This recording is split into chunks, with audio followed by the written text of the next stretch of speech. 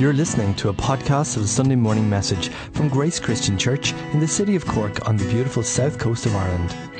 We hope and pray that it will be a blessing to you. For my life belongs to Him Who will raise the dead again?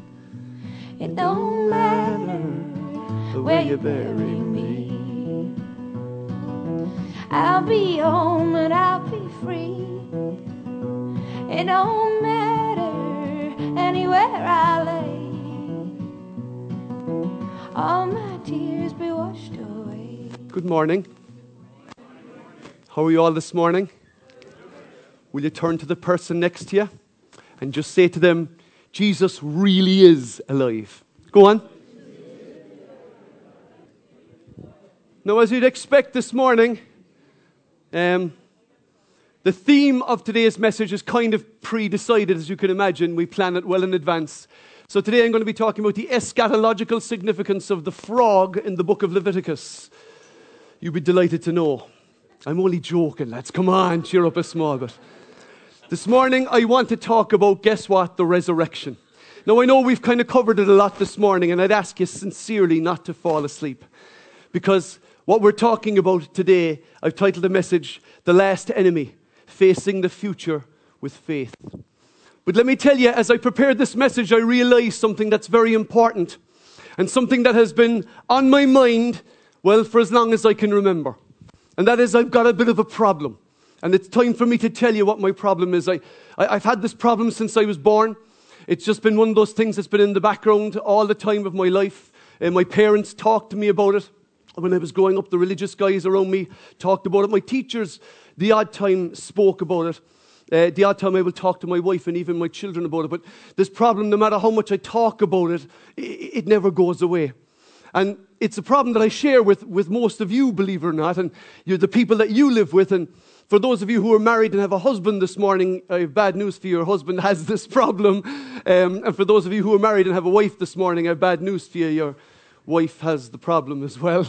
And if you've got children, your children have a problem. And if you happen to have cousins or nieces or nephews, they've got the problem too. We've all got the one problem. And here's our problem. We're all going to die. Praise the Lord. Let us close in prayer. We're all going to die. One day, you will choke on a mint, get a heart attack in the bank as you look at your bank statement. You will be run over by a bus. You will come down in a plane. Your heart will clog because of all the rashers that you've eaten for years and years and years. Your blood pressure will finally pop something in you, and you will be finished and you will be gone. And there may come a time when you do choke on that mint and somebody comes along and performs the Heimlich maneuver. Could I get a volunteer? Somebody will perform the Heimlich maneuver, but you will escape death that day. But unfortunately, it'll be just to live to die another day. You'll get another death, and it will come and get you. And you're glad you came this morning for a bit of good news. Amen. It will come, and your life will be taken from you sometime ruthlessly. Whether you want it to go or not, it's going. No matter how much you do to hold on to it, it's going. Now, I hope you don't mind my saying this, and I hope I'm not upsetting anybody, but I want to tell you this. Miley Cyrus is not going to tell you that you have an existential problem. Okay? Kim Kardashian is not going to tell you you're going to die. She's not going to do it. BMW or Apple are not going to put on advertising saying you're going to die someday. They don't want you to even think about it.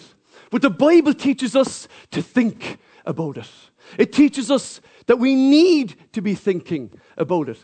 I have the problem. You have the problem. Everyone you've ever known has had the problem. 90% of all the people who've ever lived have had the problem, and it's come to visit them.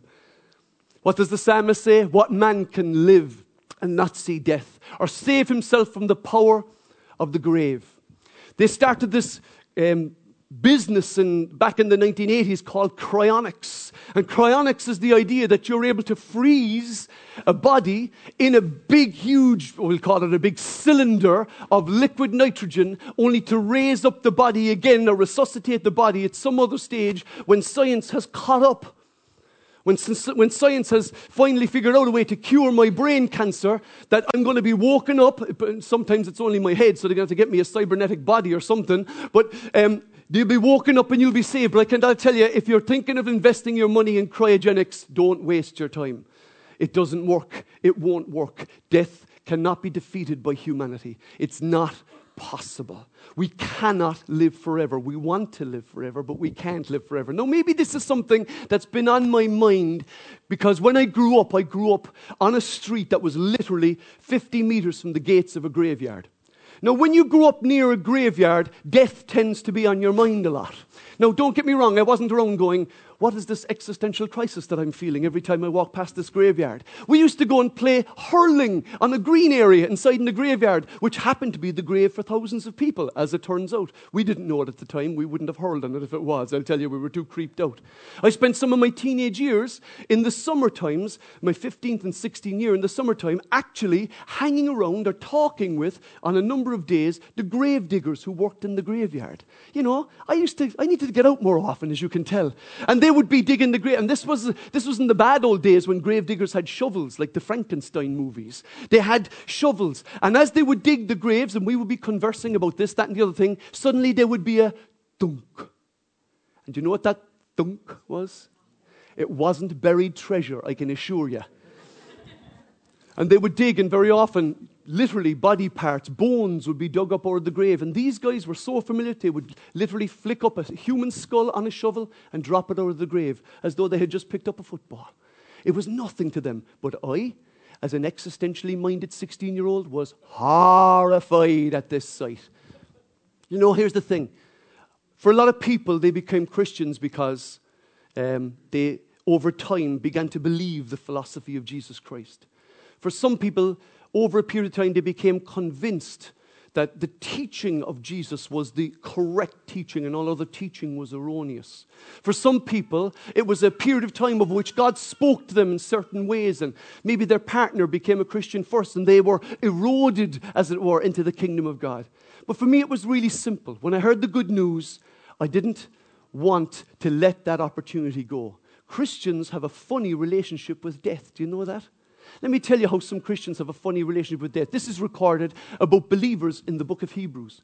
Talking about some Christians, it said others were tortured, refusing to turn from God to be set free. They placed their hope in a better life after the resurrection. They didn't invest everything they have just in this life. They believed that there was more than just this life. And I know I'm not saying anything that's unusual to you. But sometimes we need to take this on board because our lives can become so crammed with everything from children and careers and cars and something else that begins with C that isn't coming to mind at the moment. Sometimes our lives can be so filled with these things that we can begin to forget that this life is not all that there is, that this life is temporary. It is short in the context of eternity. It is short, and all of our troubles now are nothing compared to what is to come that is blessing for us. But I want to take you back to the original story and just have a very quick look at some points. Just one verse that's taken from Matthew, or two verses taken from Matthew's Gospel. And it's from the story of the resurrection of Jesus. Each of the four Gospels records the resurrection of Jesus. Now here's the thing. It all hangs on Jesus rising from the grave. It all hangs on it. Everything hangs on it. Everything we believe hangs on that one reality. If he did rise, then everything he said we need to pay serious attention to. If he didn't rise, then that's different. And the people that you speak to every day and you tell them about Jesus or this Jesus you believe in, I hope you do tell them, I'm sure you do, or get some opportunity to tell them, one of the issues they're going to have is, really? He rose from the dead? You don't seriously believe that, do you? And nowadays, amongst a certain intellectual elite, it's just considered ridiculous, this idea that somebody would rise from the dead. Here's what Matthew's Gospel records. The two Marys went to the tomb of Jesus. It says, when the angel spoke to the women, when they got there, they saw an angel. He said, don't be afraid. Fantastic words as ever. I know you are looking for Jesus who was crucified. He isn't here. He is risen from the dead, just as he said would happen. Come, see where his body was lying. And we can become so familiar with these scriptures and go, actually, yeah, like they just showed up and Jesus wasn't there. It was like grand, and they kind of showed up and said, Jesus wasn't there. It was like the angel and everything was like, oh, everything was just fine. And, there were maybe, we kind of become so familiar with this that we forget the import and the power of these words and this event. You see, I don't know, has anybody here ever had a relative belong to them die? My father died on this weekend 13 years ago. And by the way, on the subject of anniversaries, today is the second anniversary of Grace Christian Church actually being in the building here. So praise God for that. Just thought I'd mention it. Isn't that good? Anyway, my father died a number of years ago. Now, I must say, if you put yourself into that situation, if you had arrived at the funeral home after your relative died, arrived 3 days after the event, and you went in and spoke to the funeral director, hello, and funeral director is always the same, they always have this face, hello, how are you? And I'd say when they're out in the pub, they're laughing and they're kind of, hello, how are you, lovely to see you. That's kind of the funereal atmosphere. But if you called into the funeral home, like I did, a few days after my father died, and I said, look, I'd like to see the body of my father. And he said, no, your dad, he left about 5 minutes ago, he walked out the door. I would get a heart attack. That's what I would get. You would get a heart attack too. If the same had happened for my mother, I would go, what do you mean? What do you mean? She walked out the door. And you see, we can become so familiar with the story, you think that the women arrived and blah-de-blah all happened. This, lads, was so out of left field, it was unbelievable. Because back then, the ancients, the people 2,000 years ago, didn't believe any more than people today do, that people who are dead just come back to life. Now, some people think, well, the story kind of, the ancient people, the people 2,000 years ago, they were a bit naive and they were a bit superstitious and they were prone to a little bit of, becoming hysterical or whatever. And so therefore they began to believe that Jesus was rose, even though they didn't really see it all happen. Well, that's not entirely true either, because the culture of the time, the Jews didn't believe that people would rise from the dead. The pagans at the time didn't believe that people would rise from the dead. There is no history in that time of a belief of people just getting up and rising from the dead. What did happen an awful lot under the Romans was that a lot of people, like Jesus, ended up getting crucified. The reason they were crucified, as my son the other day wanted to know, why was it that they crucified it and didn't cut off his head? Well, I said it was very simple. They wanted to make an example to other people. When you saw a guy crucified on the cross and you walked past him, you said, I'm going to obey the law because I don't want to end up there. A lot of people, a lot of leaders who rose up, dozens of them, and declared themselves the Messiahs, ended up being crucified by the Romans. And then their organizations and their movements finished and ended. But only one movement moved on. Only one movement actually gained momentum after the death of its leader. It just doesn't make any sense, unless, of course, it happens to be true. Let's read what Paul writes to the Corinthians, because if you might think that the Gospels are the earliest stories of the resurrection of Jesus, they're not. The earliest written accounts about the resurrection are actually written by Paul in the letter of 1 Corinthians. In 1 Corinthians chapter 15, the whole chapter of 1 Corinthians 15 is dedicated to the subject of the resurrection. And here's what Paul begins to write. He says, let me now remind you, dear brothers and sisters, of the good news I preached to you before. Christ died for our sins, just as the scripture said. He was buried and he was raised from the dead on the third day, just as the scripture said. They knew, Paul, when he looked at the scripture, could see that there was a plan and a purpose for God, but he didn't realize it until after it had happened. He goes on to say this, and this is really important, lads. He was seen by Peter and then by the 12. After that, he was seen by more than 500 of his followers at one time, most of whom are still alive. They were still alive at the time when Paul wrote this. Most of these 500 who had seen Jesus alive were still alive at the time of Paul writing this. And he goes on to say, at last he was seen by James, that is James, the brother of Jesus, who was the leader of the church in Jerusalem, and later by all the apostles. And last of all, I also saw him. Now, either these 500 people were all having hallucinations, were all on the magic mushrooms of Judea of the time, were taking the LSD of their age, or they actually did see Jesus Christ actually standing before them, resurrected in his body. Now, you see, the reason I'm saying this to you is because I know that most of you believe that the resurrection happened. And you're going, yeah, but the people you talk to don't believe that the resurrection happened. And they make up some other reason why the church was so successful and why it so exploded. And they make some other excuse as to why this philosophy really took hold. Well, do you know something? I like what Blaise Pascal said. He said this about the stories of the early apostles. He said, I believe the testimony of people who get their throats cut. I believe people who died for what they say happened. If this didn't happen, if this was a makey-uppy story, why would these men and women die for that story? Why on earth, at the last moment, when you're given the chance to recant and the fire is being lit at your feet, would you, at that moment, kind of go, do you know what? Maybe I made it all up. Maybe at that moment, that one thing that's in you, the strongest instinct in you, that self-preservation instinct would take over and go, actually, no, I made it all up. No, instead, they went willingly. They were beheaded willingly. They were crucified willingly. They were tortured willingly. They would not deny that they wouldn't deny what they had seen with their own eyes. And that was the power of the gospel message. Because all the other messiahs and all the other prophets, they didn't rise again. But Jesus Christ actually got up out of his actual grave. And he goes on to say this. He says, if Christ has not been raised, then your faith is useless and you are still guilty of your sins. In that case, all who died believing in Christ are lost. And if our hope in Christ is only for this life, we are to be more pitied than anyone else in the world. And that's why it all hangs on it. That's why it all hangs on it. If Christ has not been raised, then our faith is useless. If Jesus hasn't risen from the dead, we are just adding to global warming singing our worship songs. We're just having a nice kumbaya when there's no one to kumbaya. We're just lifting up our hands to cool the temperature. That's all we're doing. We're giving each other hugs because we're feeling insecure. We're greeting one another, blessing one another in the name of, well, who knows what, if Christ hasn't been raised from the dead.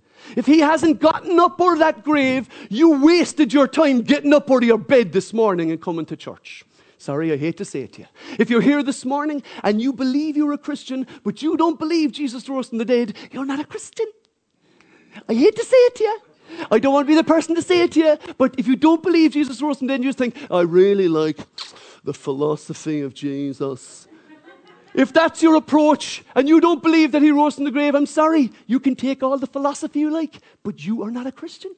Because this is at the absolute heart. It all rises or it all falls. Look, Paul, he goes on to say, and if our hope is in Christ for this life only, we are to be more pitied than anyone else in the world.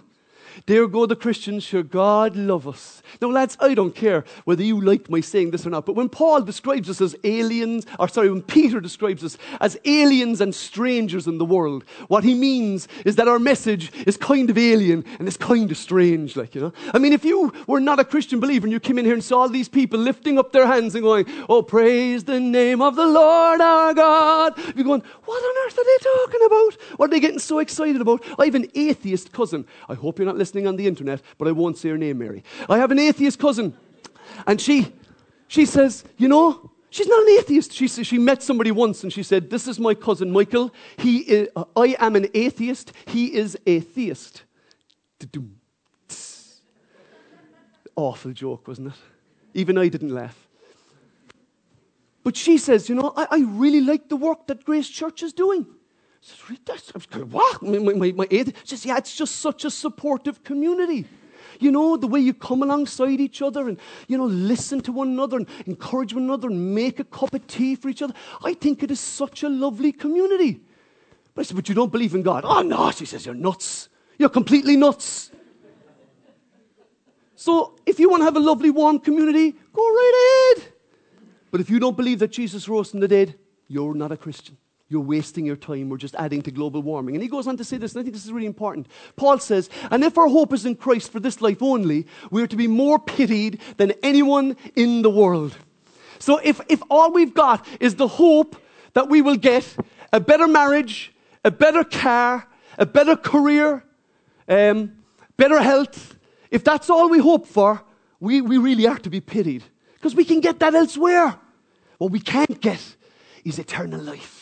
You can't get that anywhere else. That's when Peter said to Jesus, Lord, to whom else will we go? You have the words of eternal life. And the reason I became a Christian was not because I believed the philosophy of Jesus Christ, not because I thought, I really am convinced of these proofs. This is why I became a Christian, because Jesus said, I am the resurrection and the life. Anyone who believes in me will live even after dying. And everyone who lives and believes in me will never die. Do you believe this? Yes. Who believes this? Yes. I believe this. That's what Jesus said. He said, Martha, Martha, do you believe this? And she said, well, I'm not so sure. That's what she said, loosely translated from the original Hebrew or the original Greek there. This is why I became a Christian. Because I didn't want to die. Sorry. Here's the best presse of the gospel ever written. God so loved the world that he gave his only son. You all know it. You can probably say it backwards. And if you don't. That could be kind of a strange kind of a chant. But anyway, God loved the world so much that he gave his only son so that whoever believes in him will not perish. Will not perish.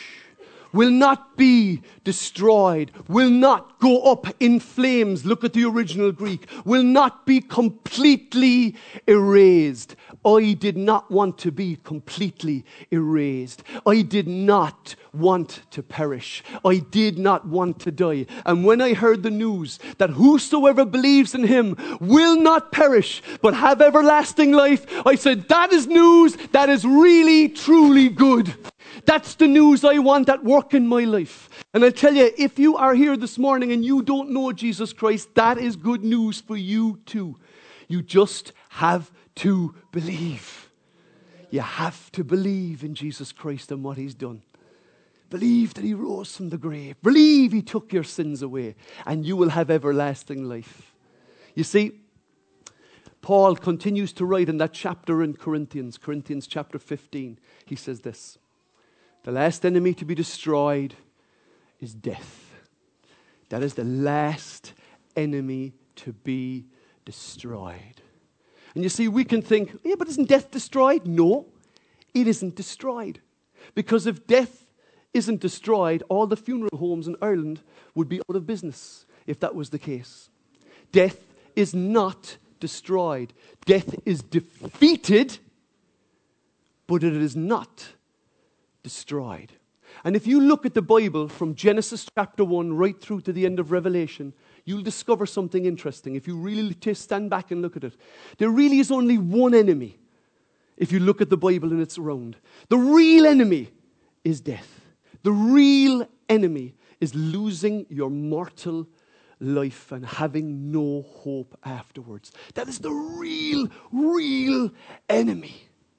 The Bible describes Satan as an enemy, but the bottom line enemy. Why? Because he was able to deliver and deal death. And that is how he was defeated at the cross. His power of delivering death was taken away. So Paul then continues to write this. A bit further on the chapter, he says, then, and this is the promise to us, when our dying bodies have been transformed into bodies that will never die, this scripture will be fulfilled.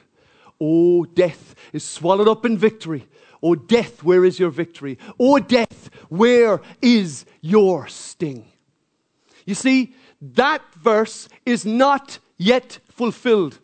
I'm sorry if I offend anybody, but that verse is not fulfilled because Paul says, then, at a time in the future, when our dying bodies have been transformed into bodies that will never die, this scripture will be fulfilled. And he's quoting Hosea chapter 8.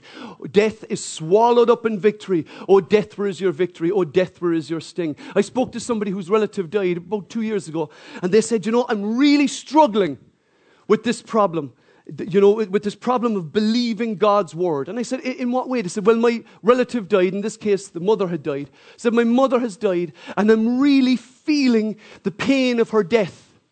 And I'm saying, but doesn't the Bible say that the sting of death is gone?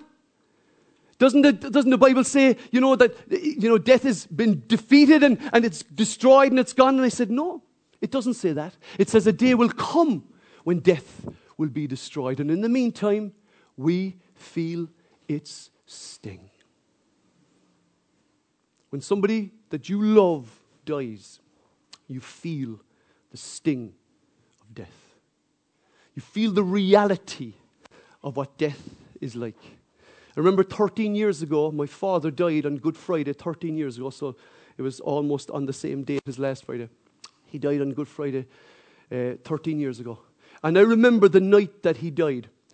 He was hooked up to loads of machines, and there was breathing apparatus, and there was pipes in his mouth, and he was on a ventilator, and they were rising and falling. We were watching his heart on the oscilloscope as his heart began to slow down.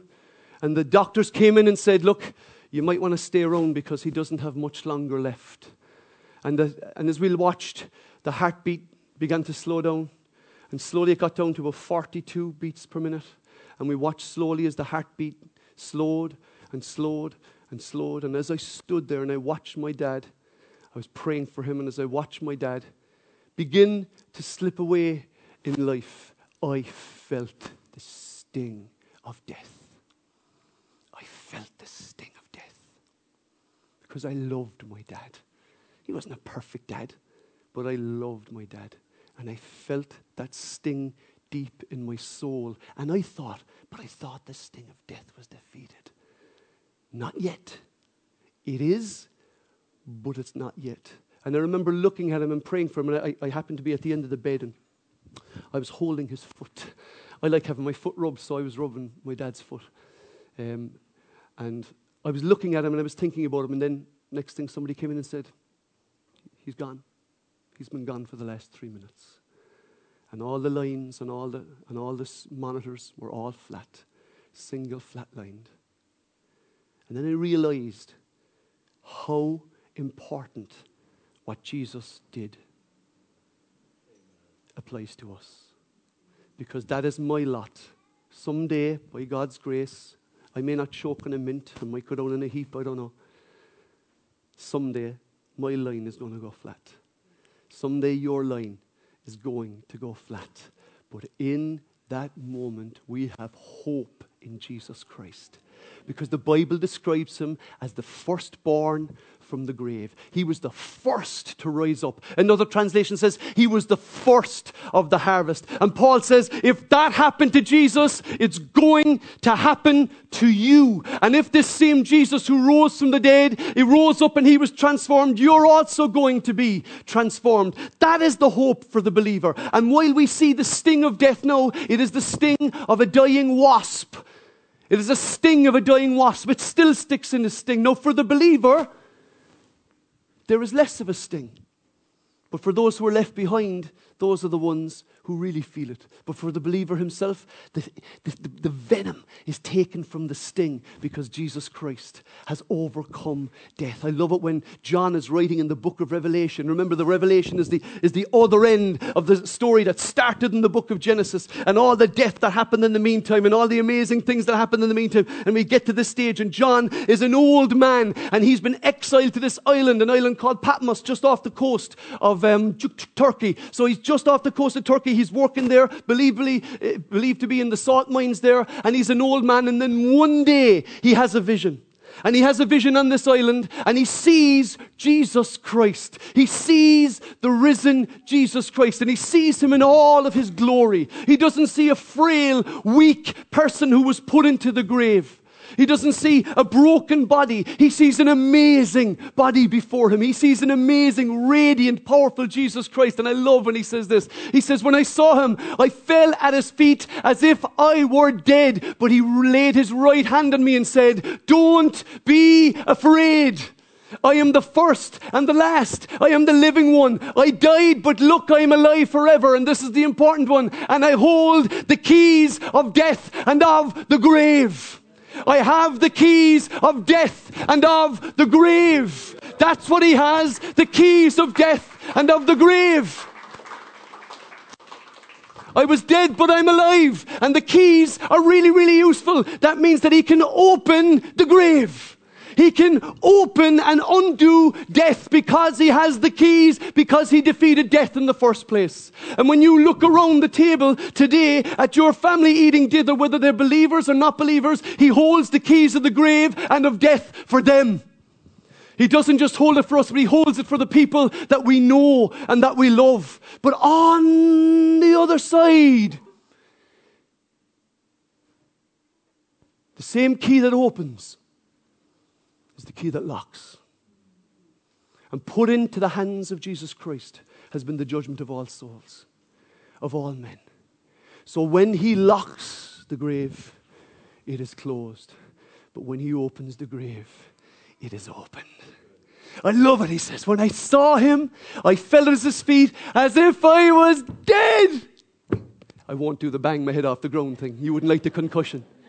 I fell at his feet as if I was dead. No, if this was a frail, weak... No, if I saw my father walking out of the funeral home after 3 days, I probably would have fell at my feet as if I was dead. But John stands there and he falls at his feet as though he's dead. And I love the first words of Jesus. Don't be afraid. Don't be afraid. I hold the keys of death and of the grave. Paul, way back again in Corinthians, writes this. And Tom quoted it a while ago, just at the end of the worship. He said this: the Spirit of God who raised Jesus from the dead lives in you. The Spirit of God who raised Jesus from the dead lives in you. The Spirit of God who raised Jesus from the dead lives in you. I don't care this morning if you're a Christian believer, if you're rich, poor, struggling with anxiety, if you're looking for a wife or a husband. I don't care if you're sick this morning. The Bible says this: if the same Spirit that raised Christ from the dead, he says this, the Spirit of God who raised Jesus from the dead lives in you. And just as God raised Christ Jesus from the dead, he will give life to your mortal bodies by the same Spirit living within you. Amen. That's very good news, all right? I'm glad I came to church this morning. I can't wait to go home for my Easter eggs. Lads. Death is defeated. We have hope. We have hope.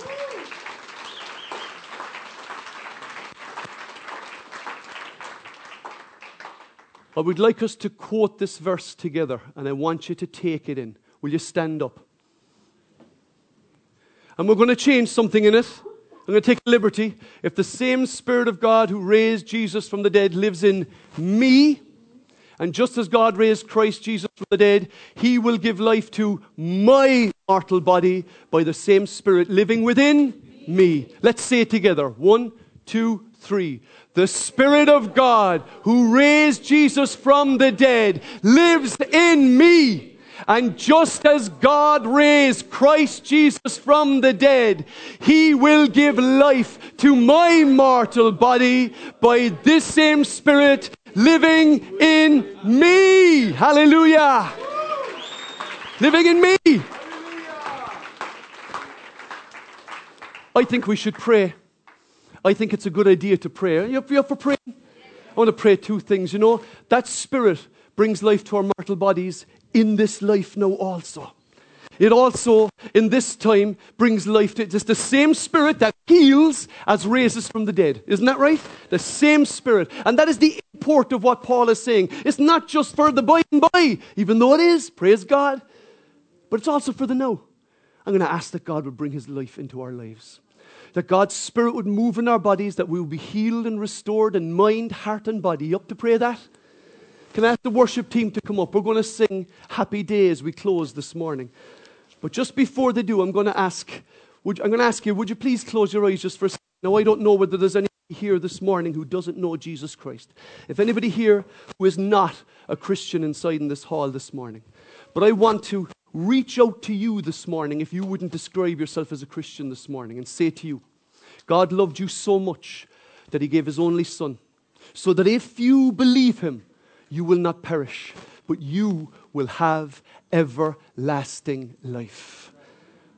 Are you willing to say this morning, I believe in that Jesus Christ. I want that everlasting life. I'm willing to accept Jesus Christ so that I can receive that everlasting life. Can we close our eyes for a moment, guys? Can we close our eyes on the stage and on the floor? If you're here this morning, you want to say, Lord, I want to accept your eternal life this morning. I want to believe in you. I want to declare that I believe in you, and I want to receive your eternal life this morning. If that's you and you're here this morning and you want to pray that prayer, would you raise your hand? I see your hands. Praise God.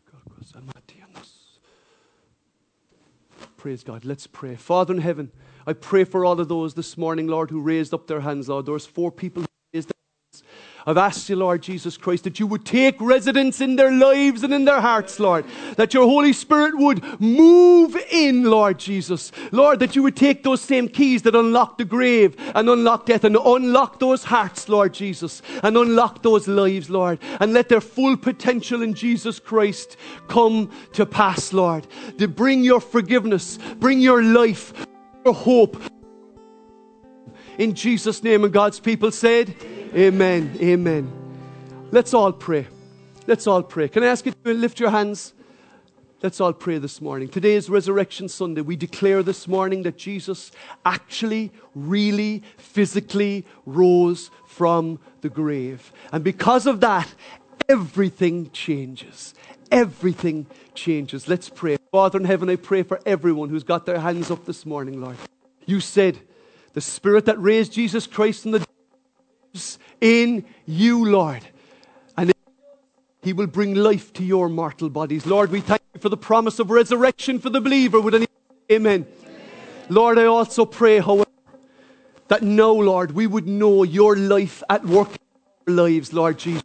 Lord, I pray for those this morning who need physical healing or psychological healing, Lord, or who need your provision, Lord. Let your Holy Spirit come to life in them and bring life to their physical bodies and to their physical experience today, Lord, as a down payment, Lord, of the everlasting life. Your word says that we have received your Holy Spirit as a down payment, guaranteeing our inheritance, Lord Jesus. Father, I pray that we would take that deposit today, Lord, and that it would come to life in our lives, Lord. Revive marriages, Lord. Revive depressed minds, Lord. Lord, give peace to anxious minds, Lord. Revive physical sickness this morning, Lord Jesus. And as the writer of the psalmist said, Lord, restore our fortunes. Bring your life to life in our life. Today and all of this week, in Jesus' mighty name. And God's people said, amen, amen. Brothers and sisters, it is good news. And when you talk to someone this week and they want to know what's the gig with the Christian thing, buddy, it's about a Savior who physically, actually, literally rose from the grave. If they accept that, then everything changes. Let's sing Happy Day, the greatest day in history.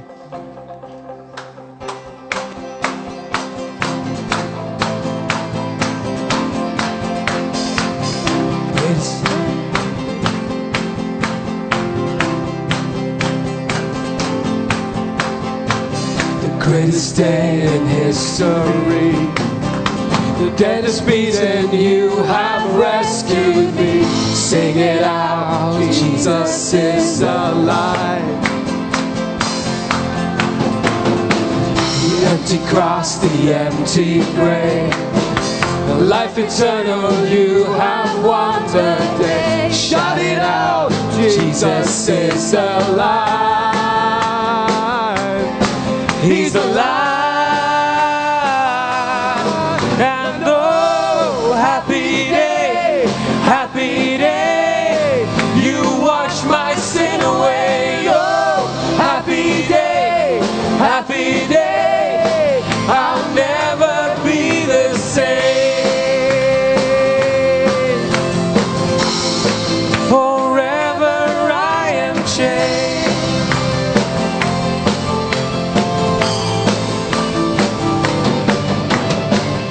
When I stand in that place, flee and last meeting face to face, I am yours, Jesus, you are mine. Hallelujah. The endless joy, perfect peace, earthly pain, finally we'll sing, celebrate. Jesus is alive. He's alive. He's alive. And oh, happy day, happy day. You wash my sin away. Oh, happy day, happy day. I'll never be the same. Forever I am changed. What a glorious day. And oh, what a glorious day. What a glorious way. He saved us, that you have saved me. And oh, what a glorious day. Let's clap our hands. What a glorious way. Have saved me. And oh, happy day, happy day. You wash my sin away. Oh, happy day, happy day. I'll never be the same. Forever I am changed. I'll never be the same.